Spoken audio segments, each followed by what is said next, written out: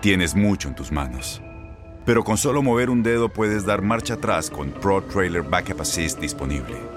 Presentamos la nueva Ford F-150 2024.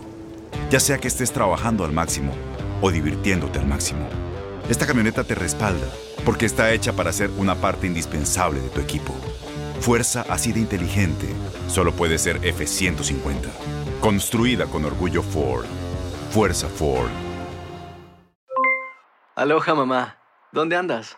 Seguro de compras. Tengo mucho que contarte. Hawái es increíble. He estado de un lado a otro con mi unidad. Todos son súper talentosos. Ya reparamos otro helicóptero Blackhawk y oficialmente formamos nuestro equipo de fútbol. Para la próxima te cuento cómo voy con el surf y me cuentas qué te pareció el podcast que te compartí, ¿ok? Te quiero mucho. Be All You Can Be, visitando goarmy.com/español.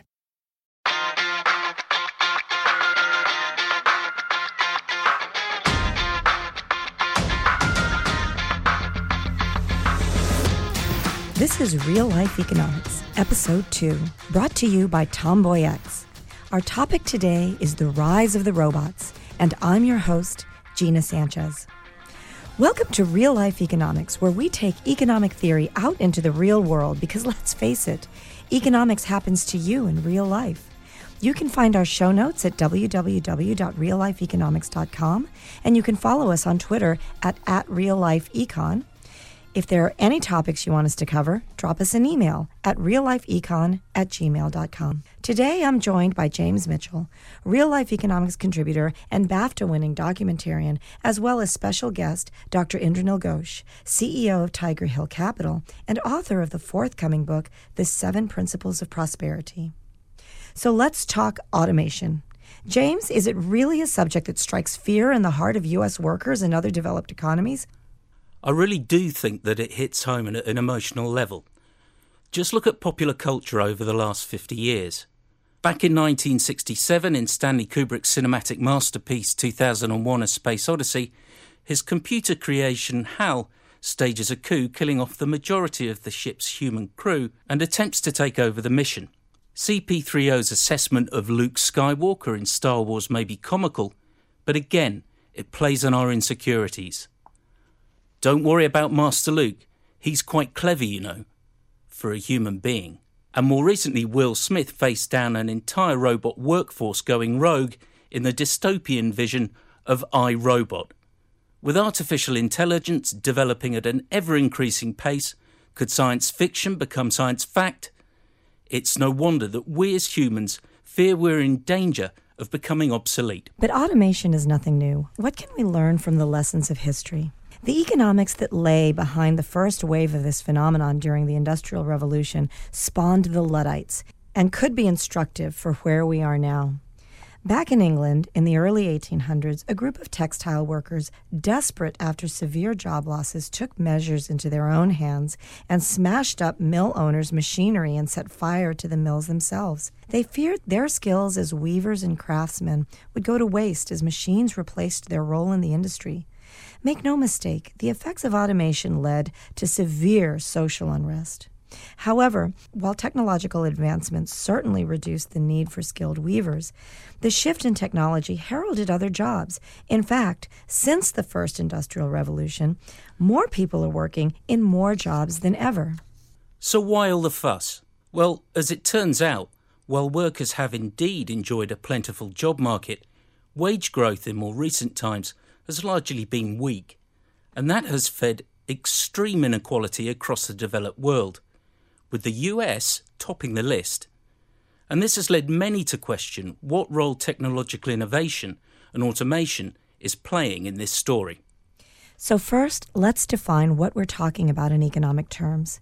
If you consider gross domestic product as the sum of the value of all of the goods and services produced in a country, then it's important to remember that those goods and services are being produced at a cost. Those input costs are referred to as factors of production. They're divided into 4 categories: labor, land, capital, and entrepreneurship. Labor is the work that people accomplish to produce a given good. Land is all of the natural resources and materials required to produce that good. Capital represents the machines, factory equipment, and tools needed in the production process. And the last factor, entrepreneurship, includes the ideas, knowledge, and innovation that results in a combination of labor, land, and capital needed to get that particular product to market. In a simpler way, we can refer to these factors of production as labor, materials, machines, and management. Each of these factors of productivity is awarded a factor payment in return for its contribution to the profits. Those payments then get recirculated back into the economy, and the big question in everyone's mind lately is who gets to keep most of the profits. In 1957, economist Nicholas Kaldor published a highly influential article called A Model of Economic Growth that presented several stylized facts about economic growth, and noted that the share of national income received by labour and capital are roughly constant over long periods of time, generally 70% to labour and 30% to capital as a rule of thumb. However, the US Department of Labour's Bureau of Labour Statistics, the BLS, published an article in February of 2017 which shows that Labour's share of output has declined dramatically since 2000, from a high of 66% in the mid-1950s to a low of just 56% in 2006. And that means either fewer workers or lower wages in real terms.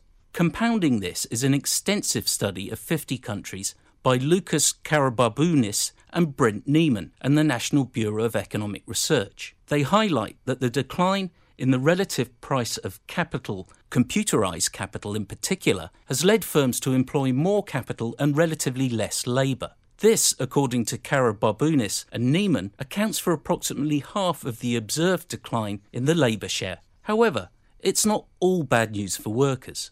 Robert Lawrence, also from the National Bureau of Economic Research, presents another explanation which suggests that labour and capital are actually complements, not substitutes, in the production process. Capital can augment labour, making workers more productive. However, that productivity gain flows to capital, not labour, and labour's share of the rewards fall. So while the explanation is different, unfortunately, the effect is the same. Less wages flow to workers. David Artur from MIT and Anna Salomons from Utrecht University presented a paper on this subject at the Brookings Institute conference in March this year called Is Automation Labor Displacing? Productivity, Growth, Employment, and the Labor Share. And their findings lead us towards an intriguing observation. They looked at 28 countries since 1970 and found that robot adoption has indeed reduced labor's share of value added, consistent with the BLS findings. They also add that it has not been employment displacing. So what does that actually mean if you currently work for an employer looking to raise productivity and benefit from automation? Well, the robot adoption doesn't take away your job. It just lowers your wages. And it's not always the workers that you think are most vulnerable who suffer. Christian Siegel of the University of Kent found that as far back as the 1950s, growth in the labor markets has occurred at either the top or bottom end of the pay scale, with the middle being hollowed out, and the arrival of information technology in the 1980s simply exacerbated this trend. Darren Asimoglu from MIT and Pasquale Restrepo from Boston University offer further explanation in their paper on artificial intelligence, automation, and work, published in January of this year. They found that while AI displaces labor, hence reducing the demand for labor and lowering wages, the increase in productivity results in cost savings, and that actually increases demand for labor in non-automated tasks. And that is the crux of the problem. Just what sort of jobs are being created in place of those that are lost? Larry Elliott, economics editor at The Guardian, penned an insightful article called Robots Will Not Lead to Fewer Jobs, but the Hollowing Out of the Middle Class. In it, he explains that this is because of something called Moravec's paradox. Now, economic paradoxes may be fascinating, but this one pours fuel on the fire of our fear of automation. Hans Moravec, an AI researcher in the 1980s, observed that it is comparatively easy to make computers exhibit adult-level performance on intelligence tests or playing checkers, and difficult or impossible to give them the skills of a 1-year-old when it comes to perception and mobility. Put another way, computers find difficult things easy and easy things difficult. As a result, robots are more likely to displace higher skilled jobs than lower skilled jobs, forcing workers to seek lower paid, difficult to automate jobs. So it's those better paid, more highly skilled jobs that we're now starting to lose. The very ones that we want to keep for humans. And this process is very likely a major driver of inequality. It creates disruptive improvements in productivity, where a robot can do the job of multiple workers, and workers must compete with robots by attempting to be cheaper. Effectively, we could evolve into a society where very few capital owners can command armies of working poor who are left to struggle in the drudgery of the kind of low-paid, undemanding jobs that we thought the machines were going to liberate us from. Remember the Luddites and their reaction to automation? It may sound like an apocalyptic outlook, worthy of a Hollywood movie script perhaps, but in real life, Will Smith won't be able to save us. And worryingly, serious economists are beginning to suggest it might happen. Right, James. I'm going to try to cheer you up by bringing in another point of view.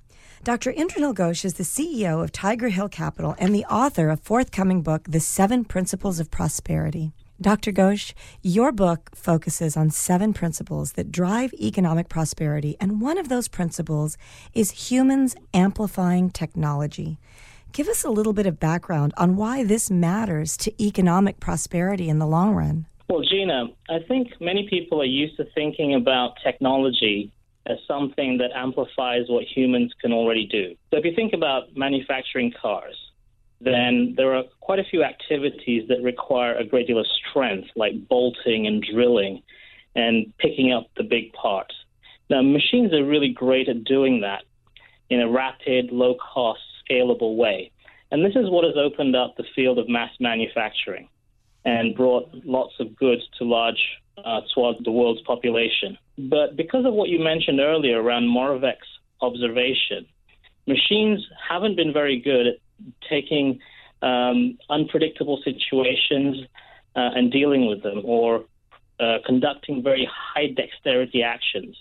And so that's why mass manufacturing has actually created so many jobs throughout the Industrial Revolution, because somebody actually needed to hold that car part in exactly the right way before the machine could drill the hole in it.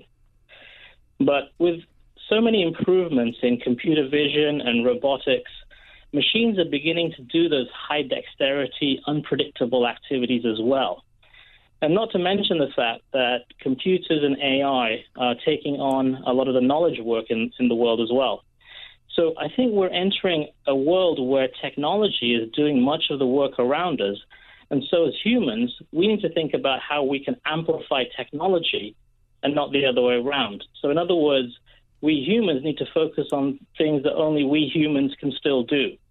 And that tends to boil down to creative activities, creating products and solutions that address real problems in society and add value.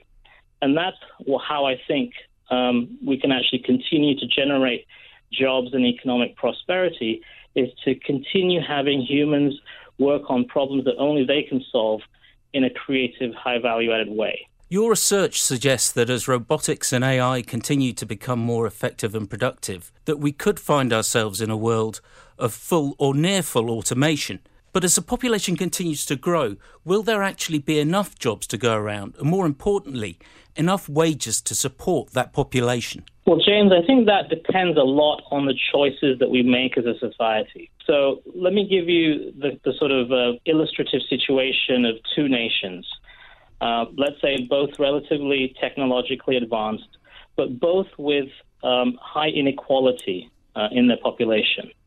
Let's call one nation smart nation and the other one not so smart nation.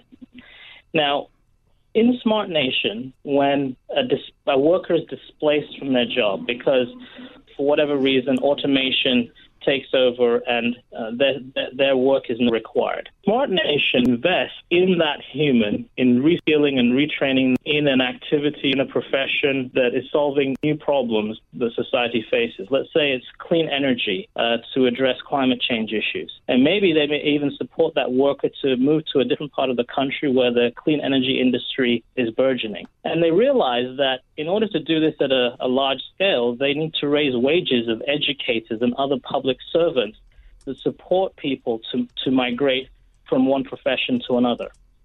So in Smart Nation, we're making choices which allow people to continue developing their skills and moving to higher paying jobs.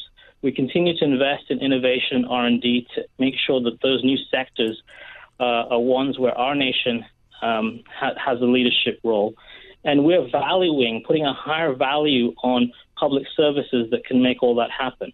And so Smart Nation is very likely to move up the ladder of increasingly innovative sectors and remain affluent and productive. Now, what happens in Not So Smart Nation? So in Not So Smart Nation, we choose not to make any of those choices. And the choices that are left to a displaced worker might be more like working for some of the ultra-rich as their chauffeur or their chef, or perhaps you go into a service profession that is highly manual and not susceptible to automation, at least not yet. And so you can see how that nation would gradually spiral down into lower and lower value. How optimistic are you that our politicians and policymakers will actually be able to follow that Smart Nation course? I've seen some of the policies over in the States, the TAA, Trade and Automation Adjustment Act, and the newly proposed AAA, which is looking at just automation, haven't actually been particularly successful and particularly well taken up. There have been complaints that the rules to actually access them are a little bit too harsh. If you think about it, if a worker is displaced from a job mid-career, we need to support them with a whole series of services that would actually amount to a whole rebooting of the social service system in a lot of countries. Because that worker's probably worked for 20 years in a profession, built a certain set of skills. Suddenly, they not only need to retrain themselves and go in some form of retraining or education, but they might need to spend a lot of time looking for a job, need assistance in finding a job that's relevant to new skills they've trained themselves in. That's an enormous amount of resources for a single person or a household to invest, and probably is unfeasible at scale. And the only way to do it is through risk sharing, where government, employers, and employees contribute to some sort of a lifelong learning account that they can dip into once or more in their career when these points of displacement occur. Now, if you compare that with the way our pension systems currently work, which only allow us to dip in towards the end of our career or after retirement, all the other insurance schemes that are currently available, even if you added them all together, they don't allow the kind of stability required to do this. Not to mention the fact that there aren't good services yet available on most national scales that look systematically across the economy to figure out where the skills shortages are, deliver the kind of retraining that's required to put people into the higher paying jobs that do exist. And actually, in a lot of countries, we're finding that there are skills shortages for high value, high skill work. Interesting. One of the things that you're kind of speaking to is sort of this idea of creating safety net, if you will, for retraining. And, as James mentioned, TAA and AAA, as it turns out, are quite difficult to qualify for. But another proposition has been proposed which suggests a tax on robots. We've seen it in various platforms from the more left-leaning candidates. But interestingly, Bain and Company came out with a fairly interesting study that looks at the long-range intersection of technology, demographics, and the future of work, and basically also makes the suggestion that, in fact, some kind of redistributive effort is important. Do you think that's a potential solution to sort of what you're describing as this need for continued lifelong learning? Well, the idea of the robot tax is very interesting, but I think if we zoom out and look at the tax situation in most countries at large, we'll see that most tax systems are designed to favor capital investment rather than investment in humans. So, for example, if you look at the the breakdown of fiscal revenues in most countries, 60% or more. And in the U.S., about 80% of the revenues comes from labor-related taxes. So that's income tax that employees pay directly on their income, but it's also benefits that employers have to pay on top of salary. And so if you hire someone, you're in a way being penalized as a company because you have to pay benefits on top of the salary. Now, contrast that with capital investment. You, in the U.S., get a tax deduction for making a capital investment. So in a way, you're being rewarded for investing in machines and technology. So not surprisingly, there has been a great rewards, not just in productivity, but from the fiscal side for investing in lots of automation. And there's been a deterrent to hire people, particularly in high-paying jobs, where the cost is amplified by the benefits package. So one way, perhaps, of redressing this balance would be the robot tax, or effectively a reduction of capital investment deductions to redress that balance. But I think there are a whole series of other mechanisms that can be put in place to reward employers and employees for saving for retraining and redeployment situations that they're likely to face in life. So if there was a lifelong learning account, for example, where employers could receive as tax benefit for contributing to it, and likewise employees, and perhaps it was seeded by a government, that could provide a tax advantage way of investing in humans to help them through various disruptions that they may face from automation throughout their career. Indranil, it sounds to me like you're really hitting the nail on the head that incentives drive outcomes, and the incentive so far has been to invest in that mechanization. And, I think I'm ready to put this proposal to Congress. Well, you and me both, Gina. Picking up from something that we were discussing earlier, but you were talking about how automation and robots are now moving into the information rather than production section of the economy. Is there a concern that robots are now capable of moving far beyond the kind of work that traditionally we thought they might be able to do? We sort of have an almost antagonistic view as human workers towards our robot equivalents. Are we going to be able to move beyond that? Are we going to get beyond a Luddite mentality? And is there going to be a happy ending? Well, I think there are many segments of the economy where there is a Luddite mentality, but many segments where we have actually embraced the fact that we can do extraordinary things with the partnership of highly intelligent machines. And remember, I keep talking about humans amplifying technology. So all that means is humans have to just get smarter as machines get more capable, so that as complementary factors of production, as you mentioned, collectively we can actually do a lot more. So I think there are so many challenges left to address in the world that an antagonistic view just doesn't make any sense. So if we're to take on the enormous challenges of climate change and deploy enormous amounts of renewable energy around the world, we're talking gigawatts and terawatts.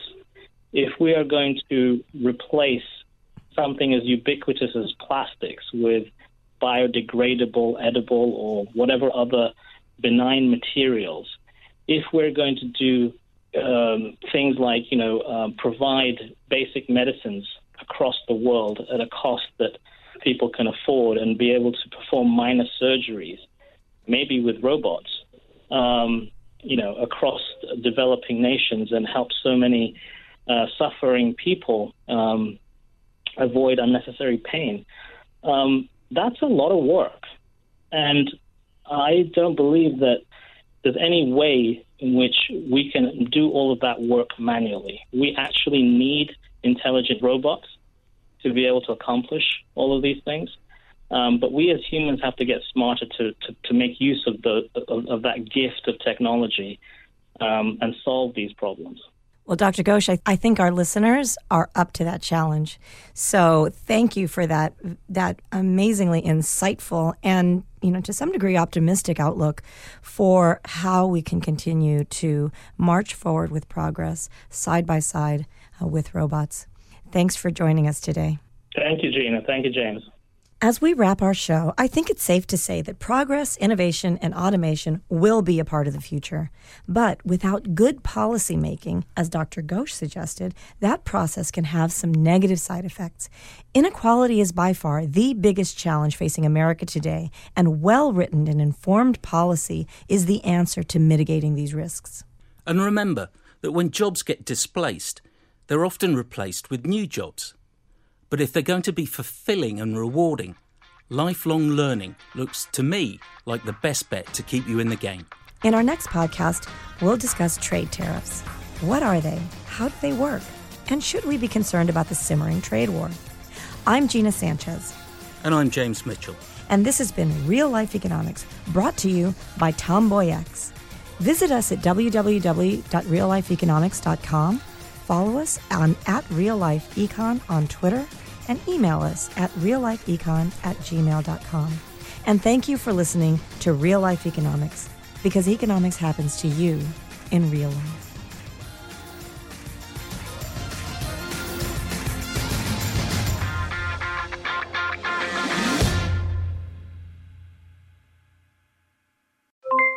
Aloha, mamá. ¿Dónde andas? Seguro de compras. Tengo mucho que contarte. Hawái es increíble. He estado de un lado a otro con mi unidad. Todos son súper talentosos. Ya reparamos otro helicóptero Blackhawk y oficialmente formamos nuestro equipo de fútbol. Para la próxima te cuento cómo voy con el surf y me cuentas qué te pareció el podcast que te compartí, ¿ok? Te quiero mucho. Be All You Can Be, visitando goarmy.com/español. Boost Mobile tiene una gran oferta para que aproveches tu reembolso de impuestos al máximo y te mantengas conectado. Al cambiarte a Boost, recibe un 50% de descuento en tu primer mes de datos ilimitados. O, con un plan ilimitado de $40, llévate un Samsung Galaxy A15 5G por $39.99. Obtén los mejores teléfonos en las redes 5G más grandes del país. Con Boost Mobile, cambiarse es fácil. Solo visita boostmobile.com. Boost Mobile, sin miedo al éxito. Para clientes nuevos y solamente en línea, requiere AutoPay. 50% de descuento en el primer mes requiere un plan de $25 al mes. Aplican otras restricciones. Visita boostmobile.com para detalles.